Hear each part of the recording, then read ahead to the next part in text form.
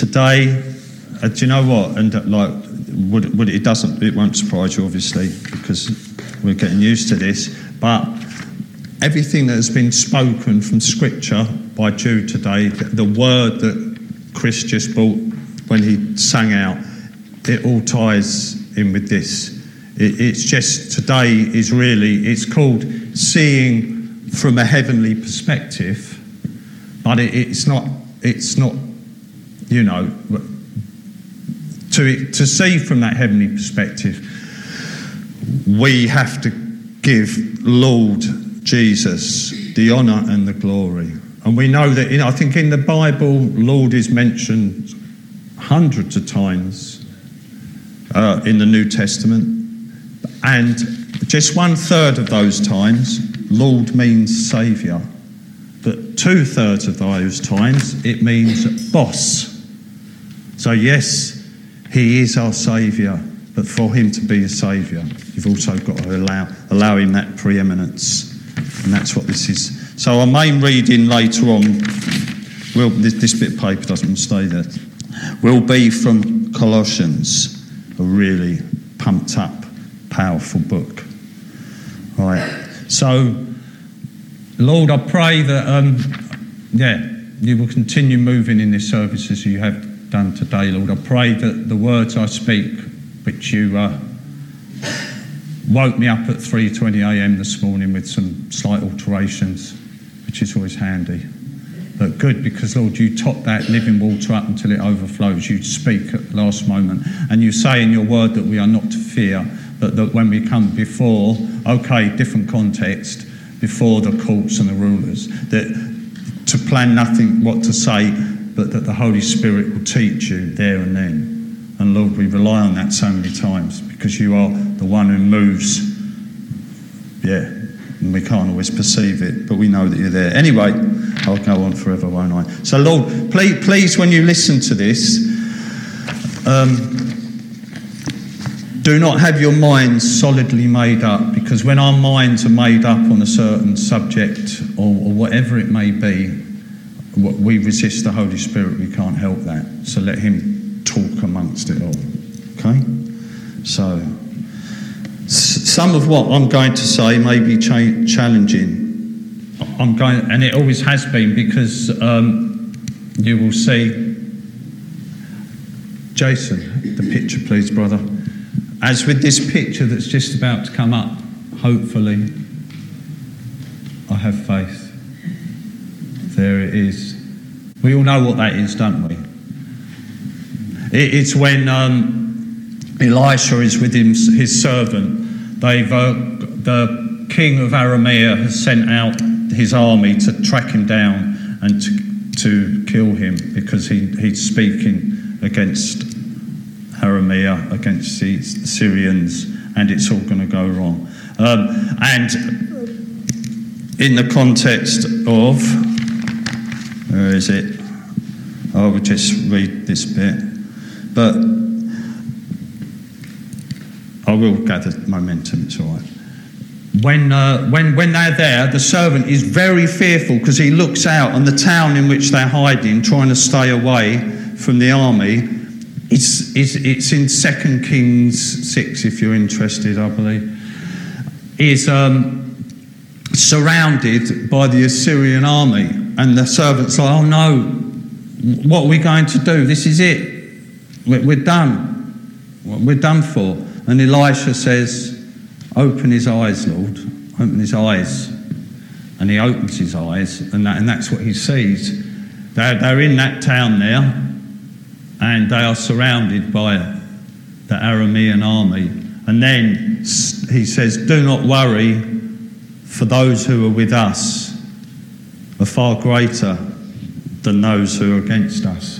And he opens the servant's eyes, and he sees the great angel army with chariots and fire upon the hills. And then from that position, the Aramean army are blinded, and then they don't know where they are. They're lost and they go. And you know what it is depending on your experience, your education, will be your expectation, because that's natural. That's how we learn. So we are always to allow our experiences to be something that we learn from, and the teacher to be the greatest teacher of all, our Lord Jesus Christ, through his Holy Spirit, are the greatest Rabboni, teacher. And from that, may our expectations grow, because we can be stunted in what we believe from a mindset, but from our worldview, what we've learned in the past. So, as we know, it says, this is, as Christians, we are residents right now of the earth, but our citizenship is in heaven. Indeed, as has been touched on recently by David, there are the three heavens, and we sort of roughly, we inhabit 1 to 2 of them now at times, but the third heaven is, we are citizens there too. So we are involved, but it's coming. It's a present continuous thing. So Paul says in Ephesians, so I don't bother turning to these, there's a few verses, the main lump I will get you to turn to. We are told that we are seated with Jesus in heavenly places.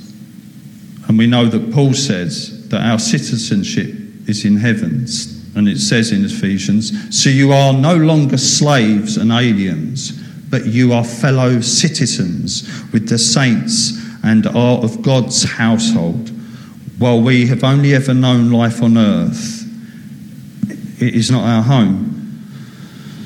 I'm sure that we've all felt that longing at times, and that feeling that there is something, there's not always things that you can perceive, there's not always things that you can see, but you're aware of it because you can feel it. As it says in 1 Corinthians, at this present time, we see through a mirror, a reflection, or through a glass, depending on what version you're reading, but dimly. Not as he sees us fully. But one day, all will be revealed. That veil will be drawn back, and then we will see him as he is, and we will know him as he knows us. Hold on. So please listen with an open heart as I go on. So here we are. This is a bit from Psalm 139 verses 7 and 8. You don't have to turn there, I'll just read, but if you wish to, I'll give you a minute. Well, maybe a second. So, where can I go from your spirit? And this is what Chris just spoke out. Or where can I flee from your presence? If I ascend into heaven, you are there. If I make my bed in hell, you are there. Sounds a bit confusing, that, doesn't it? But what the implications are here is not physically but spiritually, through purity, intimacy, praise, worship and prayer, we can go to that heavenly realm any time now, because we have a direct line. And also, it doesn't physically, obviously, or spiritually mean hell either, but you know the expressions, I'm going through hell at the moment, or I'm having a hell of a time. It's that knowing, as said and touched on earlier in things that were spoken out, that even in those dark places, our good shepherd is with us. He's there through everything. He holds it all together. He knits it together. If it's to heaven you look and for heaven you long, then I pray that you lift your expectations. Your expectations are raised. I pray that you will see and give a chance for things to reveal themselves to you. May there be revelation. We pray for revelation, and that's what I wish for today. So I'm going to just touch on a bit of my experience in this sort of thing. And then I'm going to mention Simon again at the back, because I know he's talked of angelic experiences. And just to back this up before I launch into it is another little one.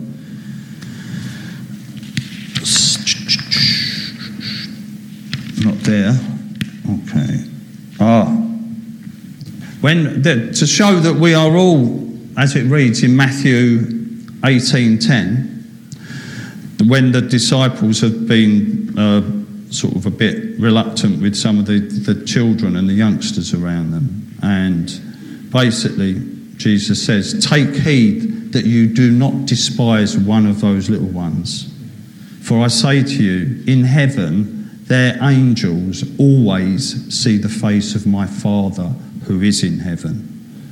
So what does that say? What does that imply? It implies that as we see messengers, angels and messengers, but that we have, I'm not saying we have one angel allocated to each of us, maybe we do, but certainly the angels are there guarding us and protecting us and looking over us. But yet again, to experience and receive this, you've got to believe it, and for some people that's hard to believe. I will quickly run through my sort of experiences like that. When I was 13, my mother died. Obviously, not good. And I felt distressed, forlorn, everything that you would do. But she spoke to me, and I know I have told many of you this at time, but it knits in with what I'm saying today and what God's given me to speak on. She said to me that, don't cry, son, because you're actually crying for yourself, because I know where I'm going, because my mum was a Christian. It just I wasn't. She didn't go to church, but she believed. And I trust in that. And she said to me, if you find Jesus, you will see me again. So when obviously I had a period of howling and mourning, but then beyond that, it was really odd and weird, and it was a bit strange. But at my mother's funeral, I somehow felt that people around me are falling apart, but because of the words she had spoken to me, I had a feeling that somehow beyond my scope, beyond my recognition, beyond my reality, that everything was all right. Now that's odd. I remember being quite cheerful. It was a bright, sunny day, and I felt okay.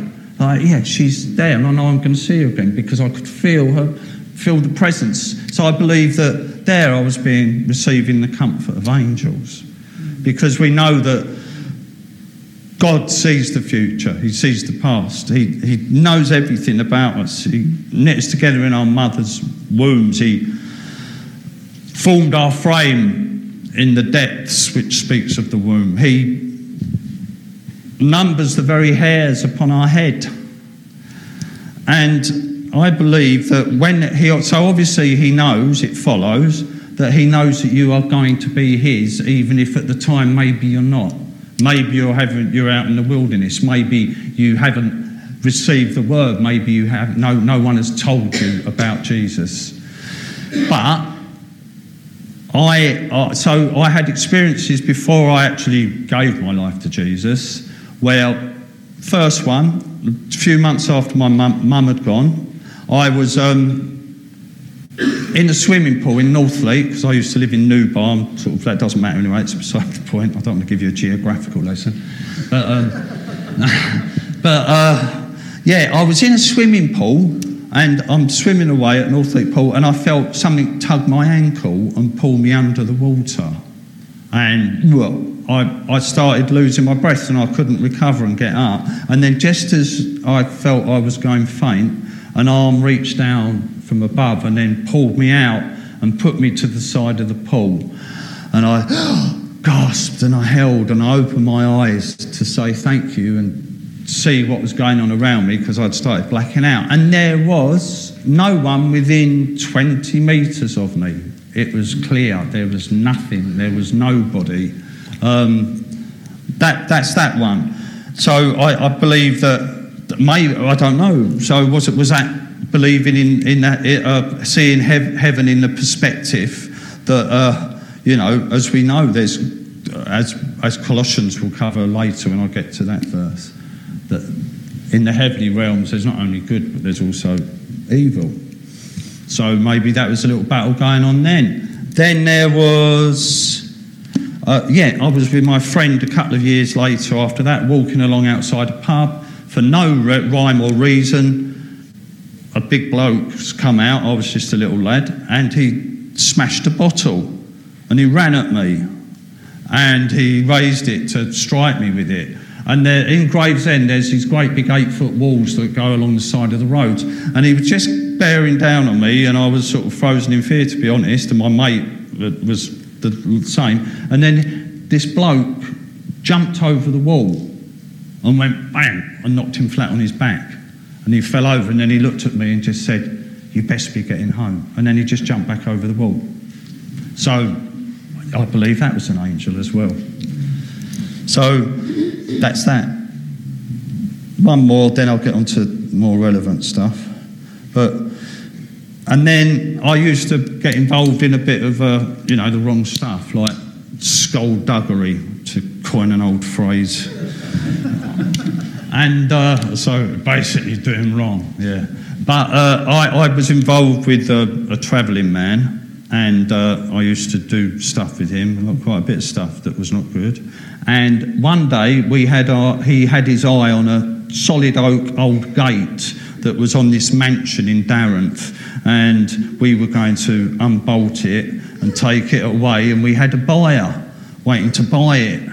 And he used to delve in petty things, but also in major things. It was all very messy and horrible. And I think the reason I was with him is because I was fearful of him. I got pulled in, as you can when you're younger, by threatening figures, and then that was it.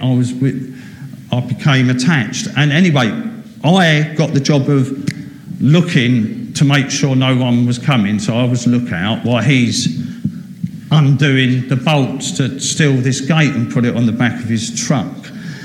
And then suddenly, out of nowhere, and bearing in mind this is a mansion with a long shingle drive, pea shingle, and you know what a noise that makes if anyone walks. It's used for that purpose, for security. And suddenly, bang, there, in my face, this woman appeared, or lady, but she was bright white and shining in the darkness, and it was blinding. And you felt electric chasing up and down your body, and all your hair stand up. And he was a big, nasty bloke, but he jumped up and stood back and sort of went, he was stunned. And then she went, "What are you doing? There's nothing here for you. Be gone." Like that. Now, we obviously, well, I will say, yeah. What was that? Was it a ghost? Was it an angel? I know certain places we're told that most angels are men, but I'm not going to get into that. I don't know that. That's what they say. But this was a woman, maybe she was a ghost or a spirit, but she warned us and told us to go. And the upshot of this is that he said to me, because he didn't want to look foolish, "You don't say anything to anybody, right? Otherwise, like sort of that, you say nothing." So I've gone, and I couldn't keep it quiet, so I told people. He got humiliated. Long and short of it, I had a experience with him and a pickaxe handle, which ended our relationship. So, but this is the blessing in this. Look, the hidden blessing of it all is you remember Crime Watch? Da, da, da, da, da, da, but I won't do the whole thing. But he appeared on there. And someone had gone into his house where he was living and put a cushion over his head and shot him. And he was no more. What I'm saying is that I was heavily enough involved with him, is that I was involved in a lot of dodgy things with him. That tie had been broken, I believe, through God's provision and making sure that I'm all right, that I'd been moved out of the way. I no longer knew him, and it's probably actually more like a few months later rather than a few weeks. But he appeared and I recognised him. And by that time, I was with Jeanette. And I remember just sitting there going, oh, thank God for that, even though I wasn't yet a Christian. Then, of course, there's, as you know, this all comes up to the time when, oh dear, is that the time? Oh, but this is what I said, I start telling stories. So, just to say, I'll cut. You know, Lindsay came along. He, God knocked on my door that day. I accepted him. The addictions, the drugs were taken away. And then another time, which I need to include, just to give you the feel of how it seems to work in experiences I've had. But I went to a Todd White. Chris came with me once, but we went to a conference there and up in London, and then I went out praying on the streets, and it was strange people. There were healings going on. I mean, Chris actually prayed for someone and they were healed, if you remember. And I was outside this place with and we were sent out in groups of about 6, but 4 of them went, we're jumping on the bus now to go back to where the event was being held, and my mate Stig, who was over from Norway, just said, I'm going to pop in the loo. So he popped in, and then I'm left outside on my own, and suddenly I felt like a shadow, in effect, and this bloke just stood there, and like a crazy looking man, and he just walked up to me and looked at me and said, your name is Simon and you're going to turn the world upside down. No, I don't know. I didn't know what it meant or what it does mean even to this day. But then I'd all just prayed for a Muslim lady in a wheelchair, and the lady who was pushing her wasn't very happy. And then suddenly these 3 elder men appeared with walking sticks, and they kept shuffling up to me and touching me and then shuffling off, and I couldn't turn quick enough to touch them and pray for them. And it felt really dark. He's gone in the place, the rest of the team have gone, and I'm left standing in somewhere in London on my own. And then there's this bloke emptying rubbish in a bin out the back of a restaurant, and I just felt compelled to go over to him, and I went over to him, and he announced my name. And I said, I feel like something's happening to me. And he went, I'll pray for you. And his name was Emmanuel. God is with us. So that's that. And also touching on, like I said, Simon has told me of experiences where he's been travelling around the world and he's had angelic intervention where things have gone wrong and frightening. Jeanette has seen both sides of it. But let's move on to that bit of scripture. Right. Because I'm overdoing it as usual. Right. The supremacy of the Son of God. In Colossians 1,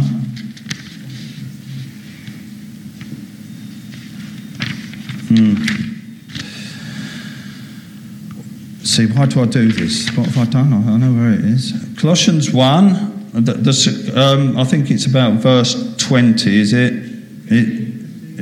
15. Yeah, supremacy of God. You've got it. Yeah, thanks, because I haven't written that bit down. So this is to show the lordship of Jesus, which we're talking about the powerful name of Jesus today and everything that he has done, but the lordship of Jesus and how it all ties together. So, it says, doesn't it, that the Son is the image of the invisible God.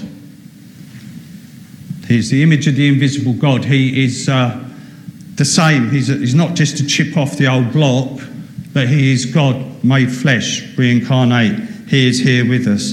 He is the firstborn over all creation. And firstborn not meaning that he's, so he's not created, he is born. What that looks like, we don't quite know. But he, the firstborn here in the Greek is prototokos, that's it, which refers to the rank and the authority and the reign rather than the birthright. And that was touched on earlier when Joseph was mentioned, because there's many people in the Bible who weren't the eldest son who inherited everything. I mean, if you look at Moses and Aaron, Moses was the younger one. Joseph was nearly the youngest, all right, Benjamin was younger still. And that has been, and Esau and Jacob. Okay, only seconds in it. But sometimes God's blessing passes on to the younger one, but not necessarily that. So what God's saying here by saying that in all this, that he is the firstborn among the living, is that he has the supremacy. So anyway, for the Son is the image of the living God, the firstborn over all creation, for in him all things were created. That's self-explanatory. All things in heaven and on earth. So the angels, everything we see around us, is a creator of all things.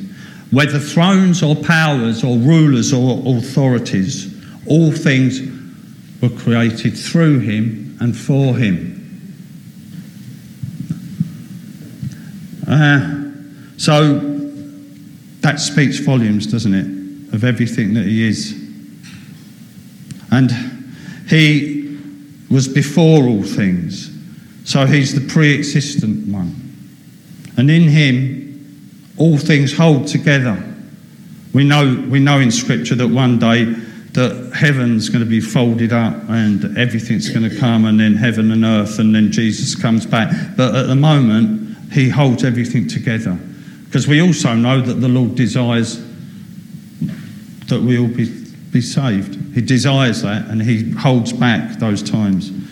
And not only that, he's the head of the church, the head of the body, the church, of which we are. And he is the beginning, and also the firstborn from among the dead. So what does that tell us? The same thing. He has preeminence there. He has the authority. He has the rank. He has the status. He has everything, our Lord Jesus Christ. And not only that, he's firstborn among the dead. He's the firstborn. He's the firstborn from among the dead, so that in all things he may have the supremacy. And God was pleased to have his fullness dwell within him. So there we are. That's the repetition of what we read. The first verse is that his fullness dwells within Jesus. And through him to reconcile to himself all things on earth and all things in heaven. Because he created them all. It doesn't necessarily mean that, well, we know it doesn't mean. If you repent, if you come to him, then that will be what happens, but not without that in place. And he made peace with him through his blood, with us through the blood shed upon the cross. Making peace through his blood shed upon the cross. For each and every one of us. Now I really need to move, and I know that time's gone. I always have where things can go into 2 sermons. I've hardly said anything of what I've got written down. But God gave me this, and what I would like now, if we can, we'll just make it a minute for the length of this song, so it will just take us past 12. Could you put that song on, Jason, please? This is to do with our personal thing. So accepting him. May our eyes be open. Come down a bit. I won't be able to talk over that. Cheers, mate. But God gave me this morning in the wee hours. So it is important. So for us personally, admit. So that's like confessing. That's like repenting. Admit. Submit. So submit those things in your life that are not of Jesus, bring them to him, lay them before his throne. Commit, as Jeanette corrected me, to follow him all your life, with everything, with your heart, soul and mind. Commit yourself to him. Permit him to show you and open your eyes to things of heaven around you. And by doing that, we need to move closer to him. And we know that that may sound a bit strange that we have to permit him, but we know that we have free will. So that is where we go with that. So And we also see that when he said to the Jerusalem about the prophets, the one who killed all the prophets, that I desired to gather you under my wings as a mother hen gathers her chicks, but you would not let me. So, yeah, we do have to permit him and then transmit out to the world what a saviour we have, what love he shows and what he has done for us.